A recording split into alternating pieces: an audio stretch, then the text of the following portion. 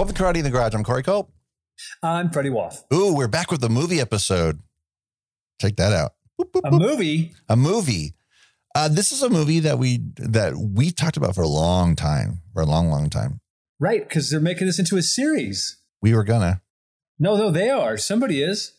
Paul W.S. Anderson. A series of conversations. A series of conversations. And perhaps a series, maybe next time we do some sequels, we'll sequelize this one. Yeah, because they did a sequel to this one. And we're talking about Guillermo del Toro's Mimic. I knew of Cronos, which is the movie he did before this. That was kind of like put him on the map. But I didn't, this was the first movie I had seen. Was this before The Devil's Backbone or after? Yes, it was before. It was like almost 4 years before it. It took him a long time to get things going on that. This movie, it wasn't his first feature, but it was his first quote unquote major feature, or in this case, a mini major, because this is a Miramax movie. And it's currently on Showtime, by the way, if you wanted to watch it before you listen to this. Or Paramount Plus. No, where did I watch it? I guess I watched it on Showtime. Yeah, I think it was on Showtime. It was on Paramount Plus. And then when we both went to go watch it, it wasn't anymore, which seems to be commonplace these days. Because it was Dimension, right? It's one of those Dimension titles, Miramax titles that they bought. Yeah, and according to the Showtime app, it's supposed to be gone at the end of the month. So maybe it just had a 1 month thing and then it was gone. Or maybe I always assumed it was on Paramount Plus because we've been noticing once it's been falling off other services, it shows up on Paramount They've migrated Plus. Over, yeah. Yeah. This is the movie that most people haven't seen in Del Toro's catalog, and it didn't do well in the theater necessarily. A lot of people saw it, but not like, again, just as another one of those movies we talked about from 97 or the 90s in general, where it found an audience, not a big audience, but people became aware of him. So by the time Devil's Backbone came around, they were a little more aware of it. And of course, a few years after that, you got Blade 2. And that's the one that really cracked the egg open for him. And well, I was going to say, like we talked before we got on the mic, I feel the movie got lost in the shuffle of Mimic, The Relic, and Species, right? Like some people go, I've seen Mimic, and they start describing it to me. I'm like, nope, that's Species. Or yeah, that's the one where they're in the museum. I'm like, no, that's The Relic. Yeah. You do that whole thing where you get confused about it. Kind of like, is it Bill Pullman or Bill Paxton? It's right. Or Jeff Daniels. There you go. Or Jeff Daniels. There's the three, right? There you go. Like those three movies, those three guys. Here's one thing that Mimic does that The Relic and Species does not. They kill fucking kids in this movie. Dude, I was just going to say the same thing. I was going to say, when was the last time you saw some kids die that horribly in a movie? Probably the last time you saw Mimic. It may have been off screen, but it wasn't the sound. Not those two kids, man. Not those two. Not the bucktooth kid and his buddy. They got killed right center, dead center, right in the middle of the frame, dude. And I was like, holy shit. They did it. They did it better than the fucking remakes of It could even dream of. Dude, it's so great because, and it's payback because they're so shitty. The homeless people that were living down there. Those little dicks. They're assholes. They're assholes and they get what's coming to them. They're money grabbing punks. And when you think about the premise of the movie, Mira Sorvino created, she's an animatologist. And you know what? Usually I wouldn't think that doesn't really work. And you know what? Something else I want to point out too before I get in. Well, it's not like Michael Rappaport being a structural engineer for, an underwater fucking lab or anything. What? I'm just saying. Deep Blue Sea. This was the same year that Shark Fin. Romy and Michelle came out.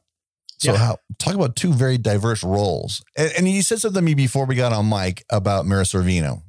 There's a moment in the movie where she reminds you of somebody in particular. Yes. Jennifer Aniston. Right. She's looking at herself in the mirror, the way it's lit. And I'm like, oh my God, dude, wait, she looked, if I didn't know there was Mira Sorvino, if I'd never seen the movie, and I walked in at that moment, I would have been like, is this all about Polly or whatever that movie's called? Yeah, she has a little bit of that Rachel hairdo, which wasn't uncommon, which helped sells that whole thing. Anyway, reason why I wanted to make sure we talked about that because of the connective tissue of being Mira is in the movie with Lisa Kudrow. That came out did it come out later in the year or earlier in 97? I don't recall, but what a 1-2 punch after the Oscar, right? Yeah, totally. Romy and Michelle is something you kind of expect from her, but this isn't. This isn't something you expected from her. And I buy her as an entomologist. It's fine with me. No, dude, she's great. Yeah. I mean, I have like zero issue with her. I mean, she had a nice little run right there, man. Like after Mighty Aphrodite, she was in Beautiful Girls, which I love. Romy and Michelle. I feel like Beautiful Girls comes up when you and I talk, but I can never remember. Did we ever do it on mic, or is it just us texting, just going, fucking movie's so good? No, I think it's just like, I think it's always like it's always like a pre-conversation before we record. Yeah. Because it somehow usually comes up when we're getting ready to do a movie do an episode about another movie. And for some reason we've talked about it a few times. I'm trying to think, was there a Natalie Portman thing that was there a Natalie Portman movie? I think we made a reference to Natalie Portman and something else, because we haven't covered any Natalie Portman movies yet. No, I think we got into a discussion once about Heat and young Natalie Portman and the Professional, and I think I said, man, my favorite movie from that point in her career is Beautiful Girls. Yeah. Speaking of Michael Rappaport. Yes.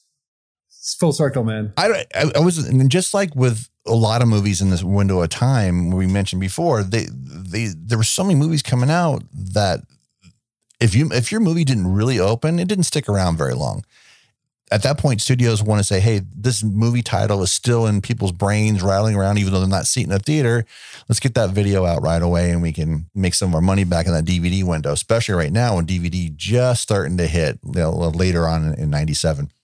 The movie it's fun because it's got this now. I mean, if you look at it right now with us we've been going through the last year and a half, there is this disease called Strickler's disease that's killing all these kids that are coming down with it. It's almost like a heavy duty influenza, and it's just killing kids. And so Mira Sorvino's character creates this genetically enhanced cockroach, and it's called the Judas breed. And it's a crossbreed between a termite. I shouldn't say cockroach. It's a crossbreed between a mantis and a termite. It's got this enzyme that accelerates the roach's metabolism, so their lifespan goes much quicker than it usually does. Right, but what happens when you name anything Judas ever? It's going to come back to Probably fucking not. stab you in the back. Come on, no better than that. It's like you're just screaming, right? Well, if they call it something else, there's no movie. So. Right, I hear you, man. I didn't mean to scream, but I was very excited just then. This is a time to, how far before No Country is this for Josh Brolin, right? Oh no, dude, this is 10 years before. Yeah, that. yeah. It's like he looks like a teenager. He's just a little bit closer to No Country than he is to Goonies at this point in years. And not by much, maybe by a year. I think he's closer to No Country than the 85 Goonies. But this one, he's fun in it, dude. He's a great supporting cat. Everybody in this movie is so good. We talked about this. There's one character actor in there that's really not up to snuff because everybody else is so elevated and so great in it. And it ain't F. Murray Abraham, because that dude needed to be in more of this movie. Dude, seriously, I felt the same way. And he's right in the very beginning when they're making the announcement about the Judas breed and they're going to release it and try to help save these kids. And you don't see him again until later on, like because they fast forward 3 years after the Judas breed's been released, and all the kids, all the cockroaches that have been affecting the kids are all gone. They think, right? They think. Until 3 years later, and things start popping up again. And that's when we see F. Murray Abraham, because he's Mira Sorvino's mentor. He's kind of like shadow conspiracy. He's almost Deep Throat, right? In this movie. Yep. He's like the smoking man. He's so good in it too. Like, and Charles S. Dutton pops up later on as a dude, right? Metro cop who fucking, God, I miss Charles Dutton, man. I wish that cat was working more now. Yeah. I mean, he's so great in it. She's great. Brolin, Alex Kamazi, who plays Remy? Yeah. Which I thought was funny because it's almost Romy. Yeah. Right. I kept thinking they were saying Romy. I was like, who are they calling Romy? Is that an inside joke? And then, of course, the uncle that plays Manny, Giancarlo Giannini, and he's fucking great. You know him as, I hope I don't ruin this for anybody, the double agent Casino Royale. Right. Or Hannibal. Or Hannibal, yes. And he's fucking great in that too. It's so funny. The two characters in Casino Royale and Hannibal are so similar. Yeah, totally. And by the way, don't sleep on Hannibal. I know it gets shitted on, but you know what? In a lot of ways, it's better than Lambs, and I'll fight you about that. It's my second favorite of those. It's Red Dragon, then Hannibal, then Silence of the Lambs. There, I said it. Send me your hate. But you meant Manhunter, not Red Dragon. I'm sorry. Yes, I'm talking about the book. But yes, I meant Manhunter. I'm with you. I meant Manhunter, not Red Dragon. I know. Just making sure. No, God, please. I would have deserved all the hate mail. Yeah, I still, it's funny, man, because I still call it Red Dragon because I read the book before I'd seen any of the movies. A friend of mine had turned me on to it when I was about 17, and I was like, fuck. And then the next year, the movie came out, and I was like, Manhunter? Why are they calling it Manhunter? Yep.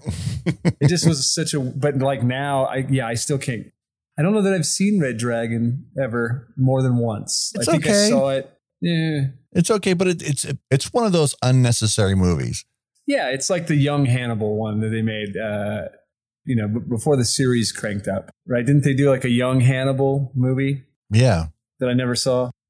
And if you haven't seen it, the awesome Brian Fuller produced Hannibal TV show. Fuck, man, I don't know how they got away with the shit they got away with on that show.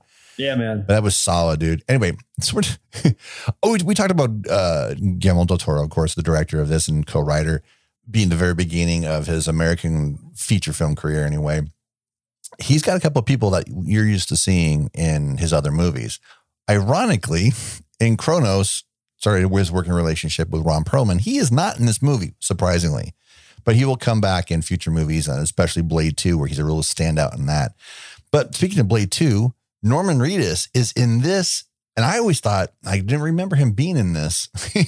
He's not in it very long, but there he is. No, he's got like one great scene, really. And he really stands out in it. Yeah, he's scene stealer. Here's a fun one. Is Doug Jones playing one of the cockroaches? Or are they referred to him as Long John? Right? Shocker. And of course, Doug is in every single Del Toro movie from going forward. Doug is one of those dudes, man. And if you ever had a chance to meet him at a convention, just get a chance to meet him. If you appreciate his work, just say hi and let him know, because he's in that group of the sweetest people you can possibly meet in the business. It's pretty. He's a wonderful guy. But yeah, he's not in it very much, but a big surprise. Anytime you need some tall, skinny character work, skinny man character work, Doug Jones is your guy. And right, you can go all the way back to Hocus Pocus. He is so great. Fast forward 3 years, right after the Judas breed has been out there, killed all the cockroaches, we get a reappearance of something new. Now, that's the premise of the whole movie. The bulk of the movie is what's come now.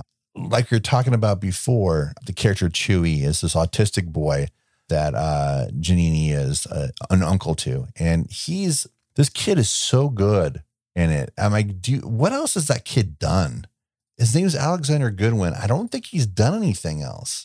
I think this is like literally it. The only thing I'd ever seen him in before was Robert Benton's Nobody's Fool, the Paul Newman movie. That's where I recognized him from. I mean, I was like, where's that kid from? And I had to look it up, and I'm like, oh yeah, Nobody's Fool. Because, like I said, I wasn't sure. And I was like, is that the kid from Little Man Tate? Because it had been a long time since I'd seen that. But the only thing I remember him from is that I've seen that he was in was Mimic and Nobody's Fool. Nobody's Fool, yeah. And in that, he was like half the age that he is in this. Yeah, he's even younger. Yeah. Right.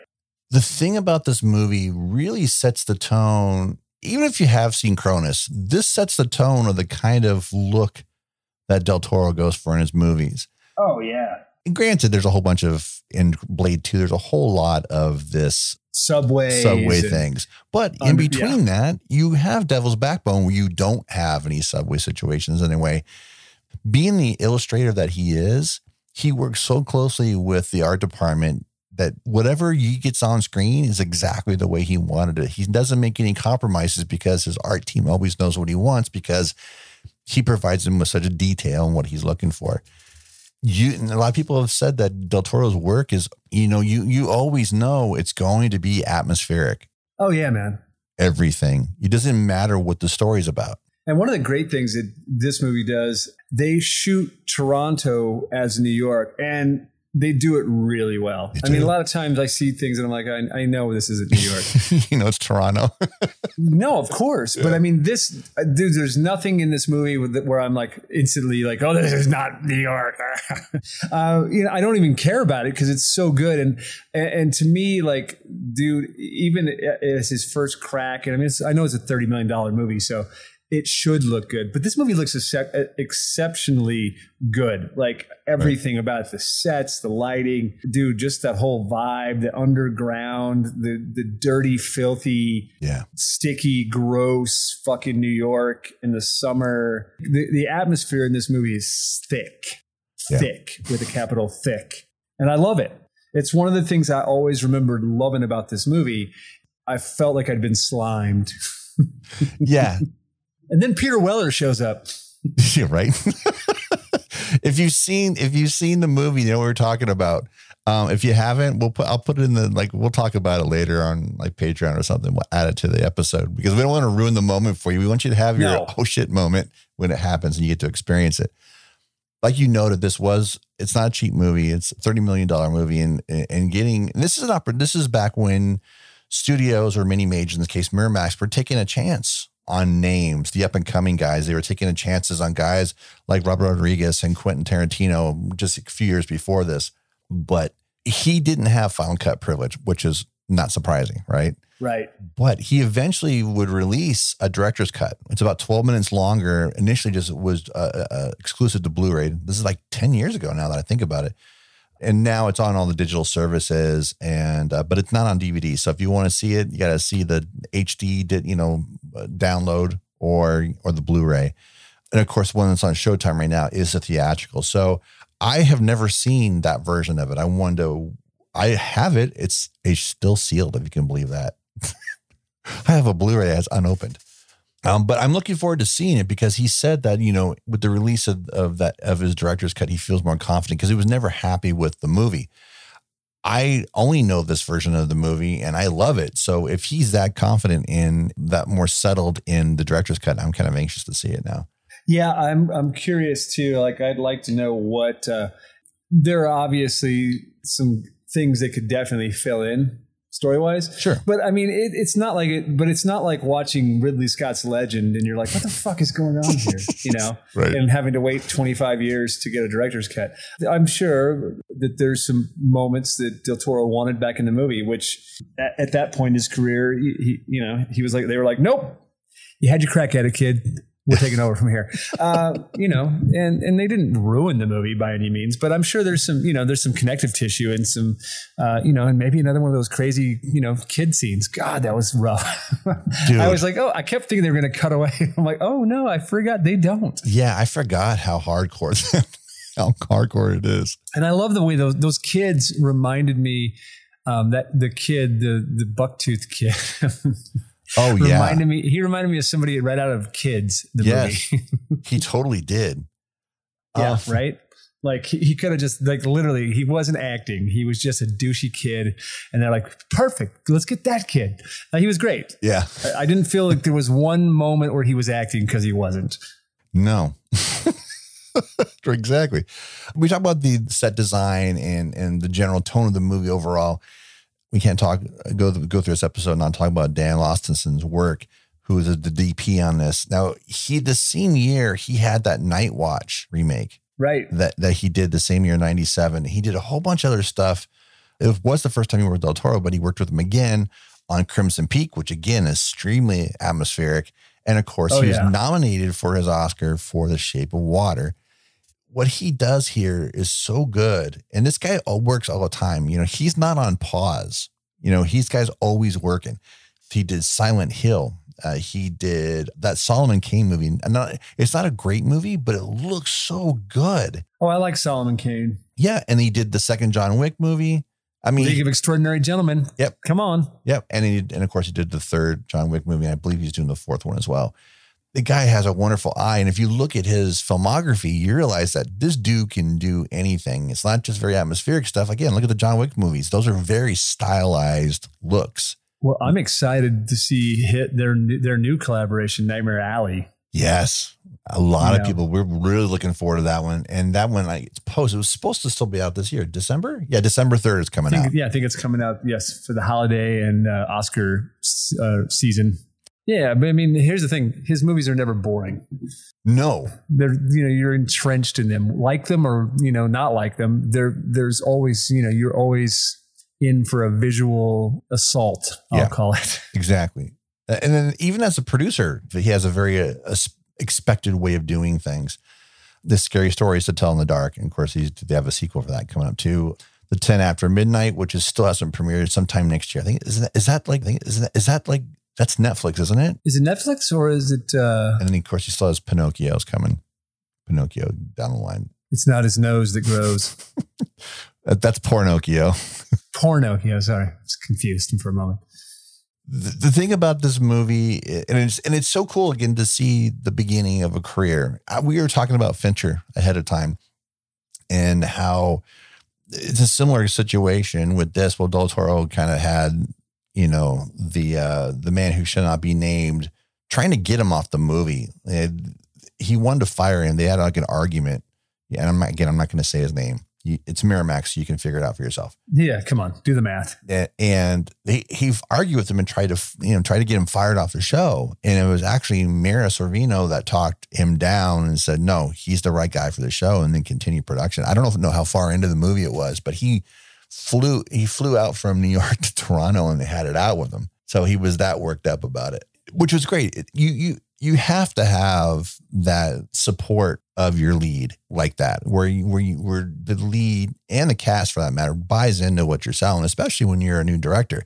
And let's talk for a moment about that. You know, he's from Mexico. English is a second language for him. So for him to be able to communicate this well with a mostly American cast, and they all got on board. Again, the Coney Island car scene alone lets you know that everybody's on board because everybody gives it and they leave it on the field. Yeah. And you should have that third act, right? That it should be elevated to where, you know, here's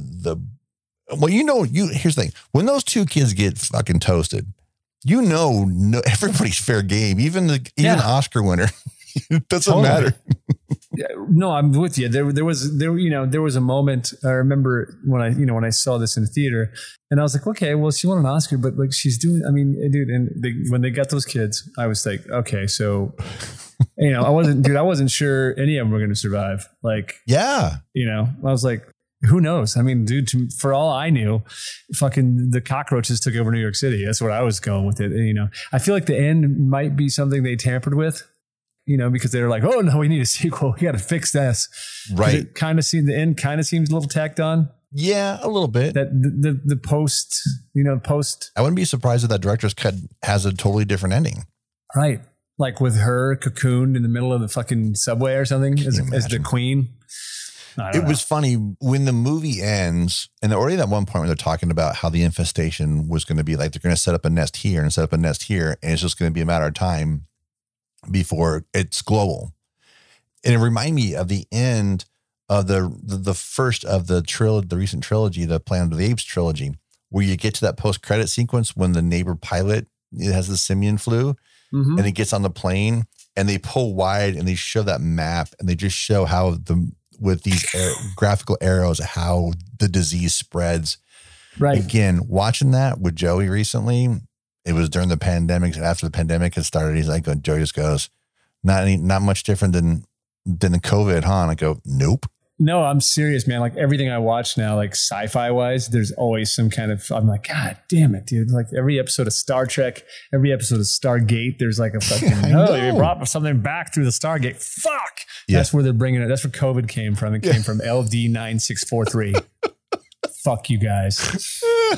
So, shit, man. Send it back where it came from. Yeah, go back and watch the first Alien again and go, what the fuck? Or watch Prometheus now, right? Watch, and then you know where it started. You can stop after Prometheus, though. Oh, Covenant. You're so silly. This movie is so much fun. I mean, I'm glad that we sort of, it was supposed to be part of wasn't it? But we didn't get to it. Oh, dude, you said it and I got to cut it out. No, for next year. No, totally. I mean, this movie was supposed to originally be on our roster for last month, but I got hung up there the last week of shooting. So, you know, it kicks off September. Yeah. In a good way. We decided that you can count on October being consistent with the type of movie. You know, it's going to be horror movies. And we've already got half the roster picked, which is great. I've never seen the sequels. I don't know about you. The first sequel came out 4 years after this one, and then 2 years after that. I've not seen them either, like in their entirety. I saw parts of Mimic 2, like on cable, right. I want to say, but I never, it's funny because when we were talking about this a few months ago, I was like, fuck, because Mimic wasn't anywhere. It wasn't on Showtime. No. It was just kind of unavailable because maybe the merger hadn't happened yet. Right. And so it was just unavailable. I went on eBay and there was I think there's a Blu-ray, one of those Miramax specials that has all 3 movies on it, or at least the first 2. Right. And I almost bought that. And I was like, oh, I've never seen Mimic 2. And then I was like, do I want to buy this? And then feel obligated to watch Mimic 2 because it looks awful. I watched the trailer and I was like, ooh. But maybe it's not. I don't know. Well, I'm curious because I'm going to watch it after watching this. I'm going to watch it. Paul W. Anderson, he's the one producing the series. This was announced August of last year. Yep. God, has it been that long? It has. Yeah, it's been a year. Shit. First, when you mentioned it, I'm like going, that doesn't sound familiar. And now that then I saw Anderson's name attached, I'm like, oh, I do remember. Yeah, this. because we were talking about Event Horizon and when the fucking Blu-ray was going to come out. Exactly. I'm just curious though, with those 2 sequels, I'm wondering if W.S. Anderson's series is based on the book or if it's going to stem off the feature or like I said, it's going to be interesting to see. I have a gut feeling that they're not going to start after each sequel. So it's either going to be a complete refresh take on it from the book, or they're going to pick up from Del Toro's original. I feel like they're going to probably start their own thing, right? I mean, they're just going to go from the book, I would imagine. But I don't know. I don't know that for sure. Well, it's funny. You have to assume if it's Miramax TV, who oversees? Who's the overseer on Miramax TV? Well, there is no Miramax TV anymore, right? It's all part of. Do you think did Paramount buy all that out? I don't think there is a Miramax anymore. Is there? No. Miramax TV still says it's in existence. I feel like it'd be a Paramount Plus show. They have originals, so it's got to be for Paramount Plus. Evil, SEAL Team, a whole bunch of stuff moved over to Paramount Plus, and if you go on Paramount Plus now, there's a handful of new shows. I'd be curious, but I feel like they're going to probably go their own route with that. Like I don't know if they're going to lean into the movie too much, but I have no idea. Right. Didn't Del Toro do what was Del Toro's series? I loved the first 2 seasons of it. The Strain. One of the fun things about The Strain is him borrowing from Mimic. His Reaper. Well, that too, but from the Reapers from Blade 2. Yep. So clever. He's so good. And that's one of the things too, when you have a director like that convey what he wants so easily, not just with words, because it's a visual medium. His illustrations. If you've never seen any of his art of books, like his Art of Crimson Peak book is so fucking stellar. Every movie he puts out, Shape of Water art book is amazing. And almost everything in there, all the conceptual art is by his own hand. Yeah, totally, man. I mean, look, he's a world builder, and I love that there's all of his films kind of have a through line and there's a thread from one to another without beating you over the head with it. Right. Marco Beltrami, got to put him out there, did the score for this, just like he did for a lot of Miramax and Dimension titles around this time. But man, this guy, he worked constantly. This year alone, he had, the first Scream came out the end of 96. So he did that and they did Mimic and then Scream 2. And that's all like in a 16-month period. Right. He did so much Miramax and Dimensional work. He did H2O, 54, which isn't terrible. And The Faculty, that was Rodriguez's first foray into a non-scripted production that he did, that he helmed. Beltrami's score is perfect here. And then, of course, this wasn't the last time that he worked with Del Toro. He did it with Blade 2. This is a perfect 90s package, not unlike we were talking about before with Event Horizon or anything else in this time frame. The packages worked or they didn't work. They worked wholly or they didn't work at all. But in this case with Mimic, it fucking works. It's stellar. You had a great cast, a really workable script, beautifully shot, great score. This is what you remember it being. It's a super fun movie and it's atmospheric like a motherfucker too. You even watch it on Showtime. I just had all the lights out and just kind of dude, totally. I watched it in my dark ass hotel room in Montana. Fucking pulled that night blackout shade, fucking pulled the curtains, fucking turned off all the lights. Yeah, man. It's definitely a movie to sit and watch in the dark. It's it reminded me why I loved going to movie theaters. Right. And and that's something else that reminded me of too, in the tone of it, not the look so much, but the tone and the feel of the movie. And it shouldn't surprise me. And I didn't know this about Del Toro at the time when I saw the movie, but the man is obsessed with Universal monsters. Yep. In a lot of ways, this movie feels like one of those. Yeah, dude, it's got there's a lot of elements of Frankenstein attached to it. The Mummy, I got a lot of that too. Yeah. Dracula, the original with Bela Lugosi. Yep. I mean, just some of the POV shots and stuff. Yeah, man, totally. This feels like this could have been on a Universal roster with one of the lesser movies, like The Werewolf of London. Something that you have heard of but have never seen. Right? The Invisible Agent. Invisible Agent, dude. I love the Invisible Agent. Man, if you people don't have the Invisible Man collection on Blu-ray, you need to get that shit because, dude. Yeah, they're all good. Invisible Agent is dope, man. It's so good. I mean, dude, Peter Lorre, it's one of my favorite Peter Lorre performances. But this, like I said, this feels like that, and it works just like that. I have a feeling, though, I think you're right, though. I'm wondering if that director's cut that Del Toro put out there doesn't have that cliffhanger at the end setting up a sequel, because those movies didn't. Even though you knew there was going to be another Universal monster movie, you never knew who they were going to match up. Yeah. Mimic. See it, not Species, not The Relic. Mimic. Species. Anyway, so if you want to follow the show on Twitter, it's at Karate Pod, as well on Instagram at Karate Pod. Or if you want to follow us on Letterboxd, you follow Corey at Corey_Culp. Or if you want to support the show on Patreon, thank you, Patreon supporters. Oh, we got something fun coming up for you from the Tales from Montana coming up soon.